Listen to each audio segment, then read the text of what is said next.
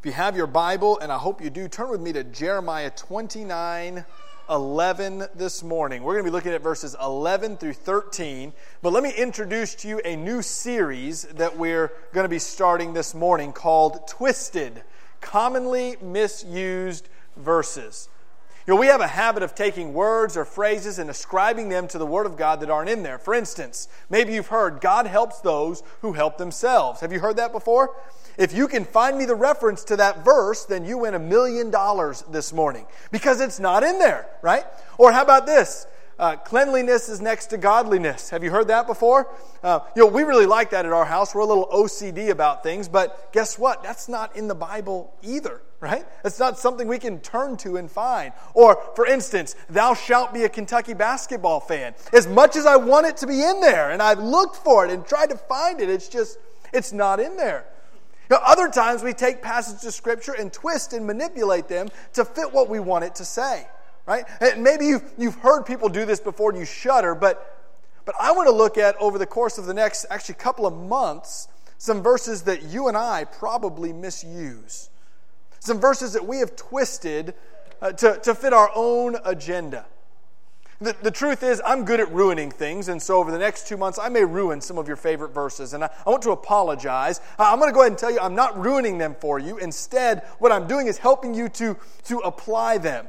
I know what ruining is. I've ruined religious things before. Just recently, I've heard a prayer prayed my entire life that has just recently, over the last couple of years, been ruined for me. And maybe you've heard someone pray a prayer similar to this. Lord, I just want a hedge of protection around this person. Have you heard the hedge of protection prayer before? Yeah, and you know, it's a wonderful prayer. I actually just figured out this morning during Sunday school where that came from. And that's where Job, in the book of Job, God is talking to Satan, and he talks about having a wall of protection, this hedge of protection. Can I tell you, I had a Christian comedian ruin that phrase for me. Completely ruin it. And I want to share with you so I can ruin it for you as well. Hey, Jordan, do you have that video you want to play this morning? I think the way we pray is prayer is a powerful thing, but I think it's when you grow up in church that you hear prayers all the time in different styles and stuff, and little quirks that people have when they pray. I don't know, little phrases that I don't understand to this day. But we use the phrases, but that's just what we heard growing up. We think that's just the right thing to say when we pray. You know, like hedge of protection. You ever hear that? Hear that a lot. Hedge of protection. Damn, we are praying a hedge of protection around you, buddy. That's right, a hedge. Around you and your whole family.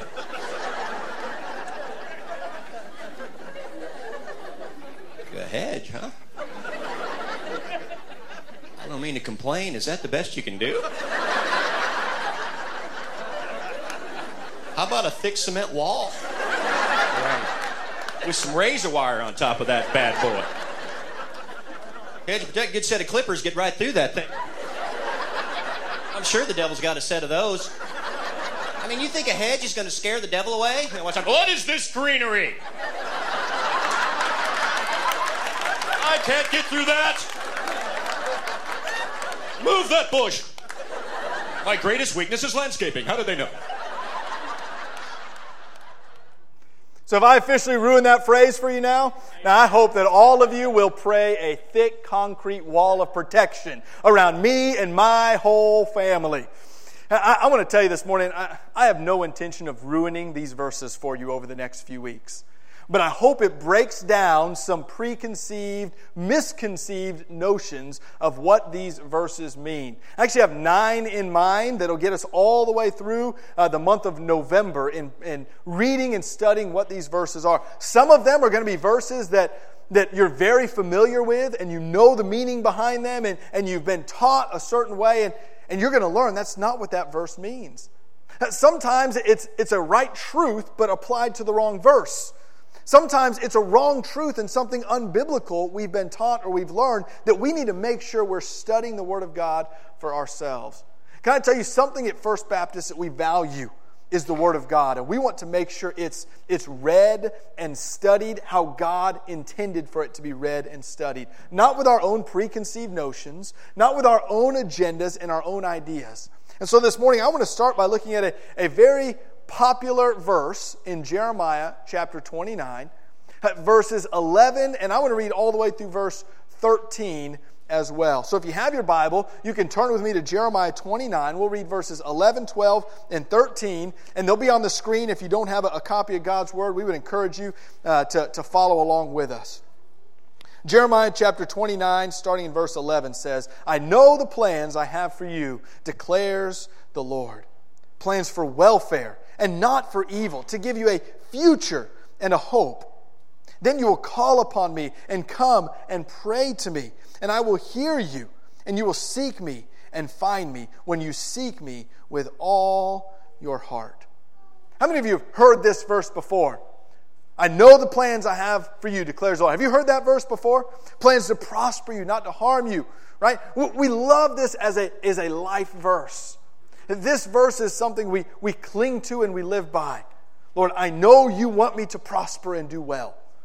Now, being good Baptists, okay, if you're unfamiliar with all the different denominations, Baptists typically don't buy into the prosperity gospel. It's a false gospel that says if you believe in Jesus, everything good comes to you. That's not what the Bible teaches.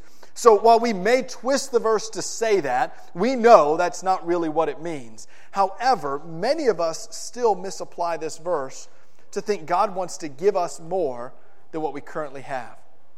A lot of times we feel like we've earned something because we're a Christian. I know that God has plans for me that are going to be prosperous. Another verse we're going to look at later on in this series is Romans 8:28. God works together for the good, all of those who love Him, right? He works everything together for good. I know that at some point I'm going to feel good about my Christian faith. God wants me to prosper. And this is a difficult verse because we pull it way out of the context of what has been shared. Now, let me give you some background at the life of Jeremiah and what's going on here in chapter 29. So if you read all of the Old Testament, it'll take you a long time, but what you'll find is a common story throughout about one particular nation, the nation of Israel, that God singles out to bless and to prosper and to grow, but more importantly, to be a light to the rest of the world. God wants this nation to shine the name of God the Father so that other nations will look to Israel and say, there is a God and we need to serve Him. Israel does really good at this at times and does really poor at this at other times. As you read through the New Testament, you get to kind of the end. We're into the prophets now. We're towards the back end of this Old Testament storyline. And the nation of Israel has become exceedingly wicked, wanting to do things on their own. And God sends Jeremiah, the prophet, to tell them that they will be captured and taken away from their country for 70 years. So this is the message Jeremiah has for the people of Israel. You have sinned so greatly that your punishment is that you will be completely obliterated by an enemy and taken as slaves to another country. This is Jeremiah's message. Well, if you just flip back a chapter or two, you find there's another prophet floating around, a man by the name of Hananiah. And Hananiah is what I would refer to maybe as a prosperity prophet. He wants to tell the people what they want to hear. So he starts preaching a gospel or preaching a prophecy and saying, listen, I know you guys have done wrong, sin is bad, and God is going to punish you for 2 years. Not 70. It's only going to be a short time. Just endure the next couple of years and everything is going to be okay. And Jeremiah calls him out. As a matter of fact, he says, listen, God didn't say 2 years. God said this is a long period of time, 70 years. And then God gives Jeremiah a prophecy that because of Hananiah's false truth, he's going to be slain and he's going to die. And as much of the Old Testament often does, it doesn't go into long details. Instead, it just very shortly after that, and then it tells us Hananiah dies, right? God's saying, I want it to be very clear. This is not a 2-year term. You are being punished for the next 70 years. The people are obviously distressed about this, worried about this, saddened by this. Can you imagine those Israelites who were not children or adolescents thinking, in 70 years, I will not be alive. This is a punishment for the rest of my life. Jeremiah is often called the weeping prophet for several reasons, but one of the reasons is that Jeremiah has a big heart, and he cares about the nation of Israel. And so he takes some time in Jeremiah chapter 29 to write them a letter, emphasizing this is a 70-year punishment for the sins that your nation has committed. But then he slides in there this verse, Jeremiah 29, 11 through 13. We'll read it again. I know the plans I have for you, declares the Lord. Plans for welfare, not for evil, to give you a future and a hope. Then, after 70 years, you will call upon me and come and pray to me, and I will hear you. You will seek me and find me when you seek me with all of your heart. In the midst of this 70-year tribulation, the message from God is, I want to prosper you. I want to give you a plan that involves your welfare, that gives you a hope. So it is important that we're not twisting the words of God at all this morning. If you're taking notes, write this down. God's plan is our welfare. It's okay to believe that. The Bible says that. Jeremiah 29:11, I know the plans I have for you, declares the Lord. Plans for your welfare. Some translations say plans for your prosperity or to make you prosper. Did you know that God indeed wants what is best for your life? Did you know that? God wants you to prosper. He wants to meet your needs. He doesn't want you in eternal suffering. God's plan for you is welfare. That's why Jeremiah emphatically writes, I know the plans I have for you, plans for welfare and not for evil, not for tribulation, not for trial. God says, my plan for you is that you would prosper. This verse flies in the face of our own current standing, doesn't it? Lord, I'm not prospering, and I don't feel your welfare. As a matter of fact, this verse flies in the face of some other verses when we look at it at face value. Immediately, the verse that comes to mind is John 16:33, where Jesus says, in this world, you will have tribulation. So Jeremiah says, I know the plans. It's for you to prosper and have welfare. Everything to go well, and ultimately my plans are for you to succeed. Jesus comes in the New Testament and says, but in this world you're going to have tribulation and trouble. So which is it? God, do you want me to have welfare? You want me to do well, or do you want me to go through tribulation? Do you want everything to go my way, or do you want me to struggle through life? Sometimes as a Christian, I often sit back and go, God, if you would just tell me the whole plan, if you could just give me a little bit of advance notice, maybe I would know how to interpret these things. Do you want things to go well, or do you want me to struggle? If you tell me you want me to struggle, at least I'll know that. I'll be prepared. So what we do is we twist verses like Jeremiah 29:11, and we decide we want the welfare, we don't want the tribulation. Lord, I want to cling to that promise that you're going to deliver me, give me prosperity, a welfare, not evil, not tribulation. So I'm going to apply that to my life in such a way that demands that you, God, do what I want you to do. We twist and we manipulate the Word of God to fit our own circumstances. The truth is, John 16:33 doesn't tell us that we will not ultimately prosper. It tells us that we will have tribulation. But look at the whole verse. I've said these things so that you may have peace. I've given you troubling words so that you'll be comforted. In this world you will have tribulation, but take heart, Jesus says, I have overcome the world.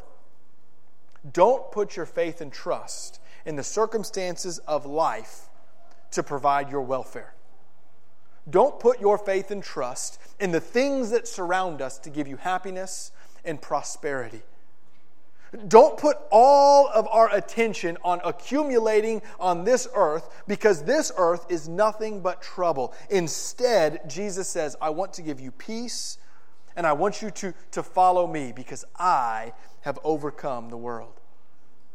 The truth is, and it is truth, that God's plan for us is our ultimate welfare, what is best for us and what is good for us. The problem is not in the promise, but in the timing. The truth is, we want welfare and prosperity right here and right now. Maybe you've seen a book on a bookshelf called Your Best Life Now by a famous prosperity gospel preacher. Can I tell you, if your best life is right now, you're going to have a hard time in the next life. I want a better life in the next one. My best life is in front of me. It's not the here and the now, so we need to look at God's timing. God's timing for our welfare and prosperity is not here and now. It is the future. And we're not twisting Jeremiah 29:11 to put this promise in the future. Remember the circumstances. Jeremiah is saying your immediate circumstance says 70 years of trials and tribulation.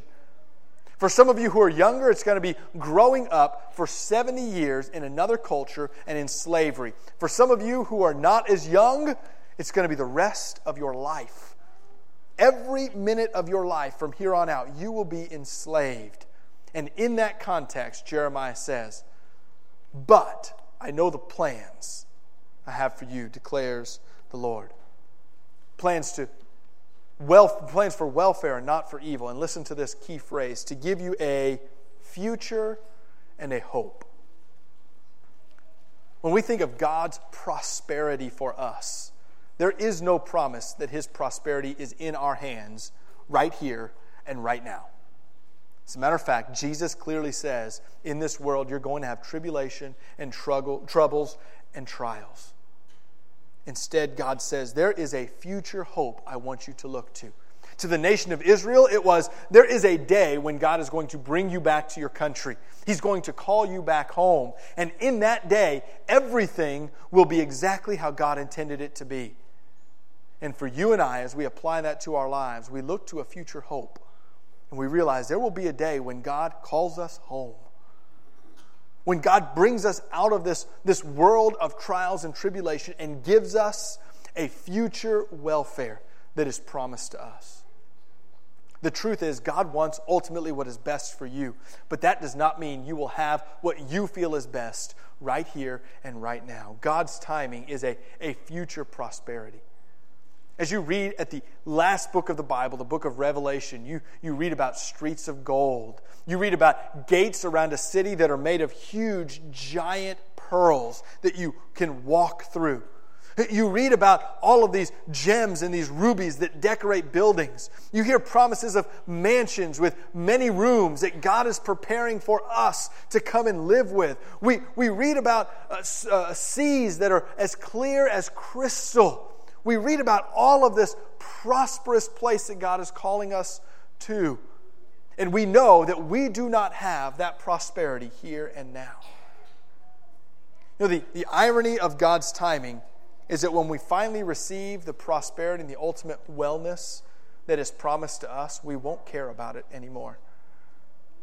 You know what else it says in the book of Revelation? It says we take the crowns that God has given us as kings and queens, as daughters and children and sons, and we take the wealth that God has given us and we throw it at His feet. The irony is that our prosperity and our welfare doesn't come with what we hold in our hands. But the timing of God is that we will ultimately know Him completely and fully and lack for nothing. That's why the psalmist writes, I'd rather stand at the threshold of the house of my God. In other words, I'd rather be a servant at His doorstep than dwell in the tents of wickedness or live in this world who promises prosperity but doesn't give it to me. Jeremiah says, God has a plan for you to prosper, but it doesn't mean you're going to hold it now. God's ultimate plan is for your goodness. There is a condition that seems to be placed here in the book of Jeremiah as well. And you can ask which comes first, the chicken or the egg. Is it the promise that comes first, or is it this condition that comes first? And which leads to which? And really it doesn't matter. They go hand in hand. This promise of welfare and not evil, this promise of a future hope, this promise of giving us all that we need and all we can desire just for us to give it back, this promise of being abundantly blessed goes hand in hand with this condition, that we are seeking God. Now, I will argue that Jeremiah does not tell us, if you seek God, He will make you prosperous. But instead, the fact that God has blessed us causes us to seek Him. Whether you look at it one way or another doesn't matter. Here's what's important for us to know. This promise is not for everyone. This promise was not made to all of the nations or the nations that were attacking Israel. This promise wasn't made to Assyria or Babylon or Persia. It wasn't made to all the people on all the earth. It was made to the children of God. And the promise is that God has a plan to prosper. And listen to verses 12 and 13. In the day of prosperity, then you will call on me and come and pray to me, and I will hear you. You will seek me and find me when you seek me with all your heart. There will come a day when the blessings of God are ready to be poured out. And in that day, the blessings will come to all those who are seeking God. But the promise is not to come to those who are rebelling and running still. On that day, the blessing will come because the nation of Israel is worshiping. They are praying and they are seeking. And this isn't a seeking in, I came to church, right? This isn't a seeking that I have a Bible and I read it occasionally. This isn't a seeking that I know some Christian people or I do some good things or I pray occasionally. No, this is a type of seek that is putting everything aside and running after God's goodness and faithfulness. You'll find me, it says, when you seek me with all your heart. There's a promise of welfare. There's a promise of prosperity, ultimate goodness. There's a promise that everything in the future ends with you and God in a right relationship. And you having such an abundant wealth that God has given you that you don't even want it anymore. You're so blessed by what God has done that you don't care about what you hold in your hand. Money is no longer an issue. Houses and cars and possessions no longer matter. A job and an income mean nothing to you because of the blessing that God gives. And when do you receive that, or how do you receive that? Jeremiah says it's when you seek with all your heart. When you say, God, it doesn't matter the tribulation I'm going through, I'm still going to pursue you. When you say, God, it doesn't matter whether I have an abundance on earth, I'm going to pursue you. It doesn't matter if I have nothing in my pocket, I'm going to pursue you. It doesn't matter if you ask me to give up everything, I'm going to pursue you.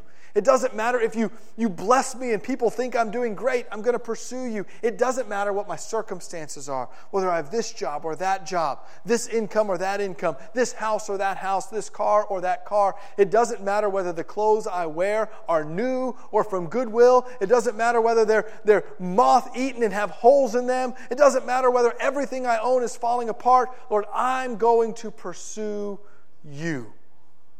I want everything that you have to give me. And that means the 70 years of tribulation. That means the trouble that may come my way. Because I know the plans that you have for me. I know your plans are for my ultimate goodness and prosperity. Not on this life. Not while I am walking here. But ultimately in your kingdom. There's a future hope that God is calling us all to. That future hope says that if you will confess your need for a Savior in Jesus Christ, if you will seek God with all of your heart, if you will lay yourself out and say, Lord, it's not about what I have or what I'm going through. It's about me knowing you. The promise is that there is ultimately healing, prosperity, wealth, forgiveness, beyond what we can ever fathom or imagine. This morning, I wonder if instead of looking at Jeremiah 29:11 and trying to make it about us here and now, Lord, will you give me more? You owe me more. Can we look to our future hope? Can we look at the day just as He calls the nation of Israel home? Can we look to a day that He would call us home? And are we seeking God in such a way to have confidence that He calls us to Him? Let's pray together. Father, I thank You for how much You care and love us. Lord, that Your ultimate plan for us is our goodness. Lord, You really do want us to be happy and prosperous and Lord, have all the welfare You've offered us. Lord, forgive us for twisting this and demanding things of You in the here and the now. Forgive us for expecting things to go smooth when Your Word clearly teaches that we're going to have trouble and trials. Lord, forgive us for turning You into some sort of cosmic vending machine where we pray and demand. Lord, instead, let us look to our future. Let us look to the day that You call us home. Lord, many of us in here are prepared. We've committed to follow You with all of our heart. Lord, I know many of us in here have never committed to seek You. Lord, for the first time, we're understanding that we don't trust You and seek You because You've promised to make our current life and our current situation better. But this is the first time we're hearing that following You may actually bring more trouble and more trials. Lord, send Your Spirit to awaken hearts to be reminded that the price that we pay here on earth, the struggles that we go through here on earth, Lord, the difficulties that we endure here on earth, Lord, all fade away in the promise of those who seek You. Father, we know that some in here who have been seeking You have not been seeking You with all their heart. Lord, we ask forgiveness for this as well. Lord, so many dangers in Scripture that we weren't able to go into of those who call You Lord and yet You don't know who they are. Lord, they do a few good things, but they're not really seeking. Lord, they're still looking for their own comfort. Lord, we pray that we would confess sins to You and ask You to save us from our own sins, our own mistakes, our own rebellion. Lord, we trust that You know what's best for our lives, and so we submit to You even in difficulty. Lord, we praise You when You give, and we praise You when You take away. Lord, let everything we do be with the future in mind, with heaven in mind, with home in mind. Lord, stir our hearts this morning to seek You with all of our heart. It's in Your name we pray. Amen.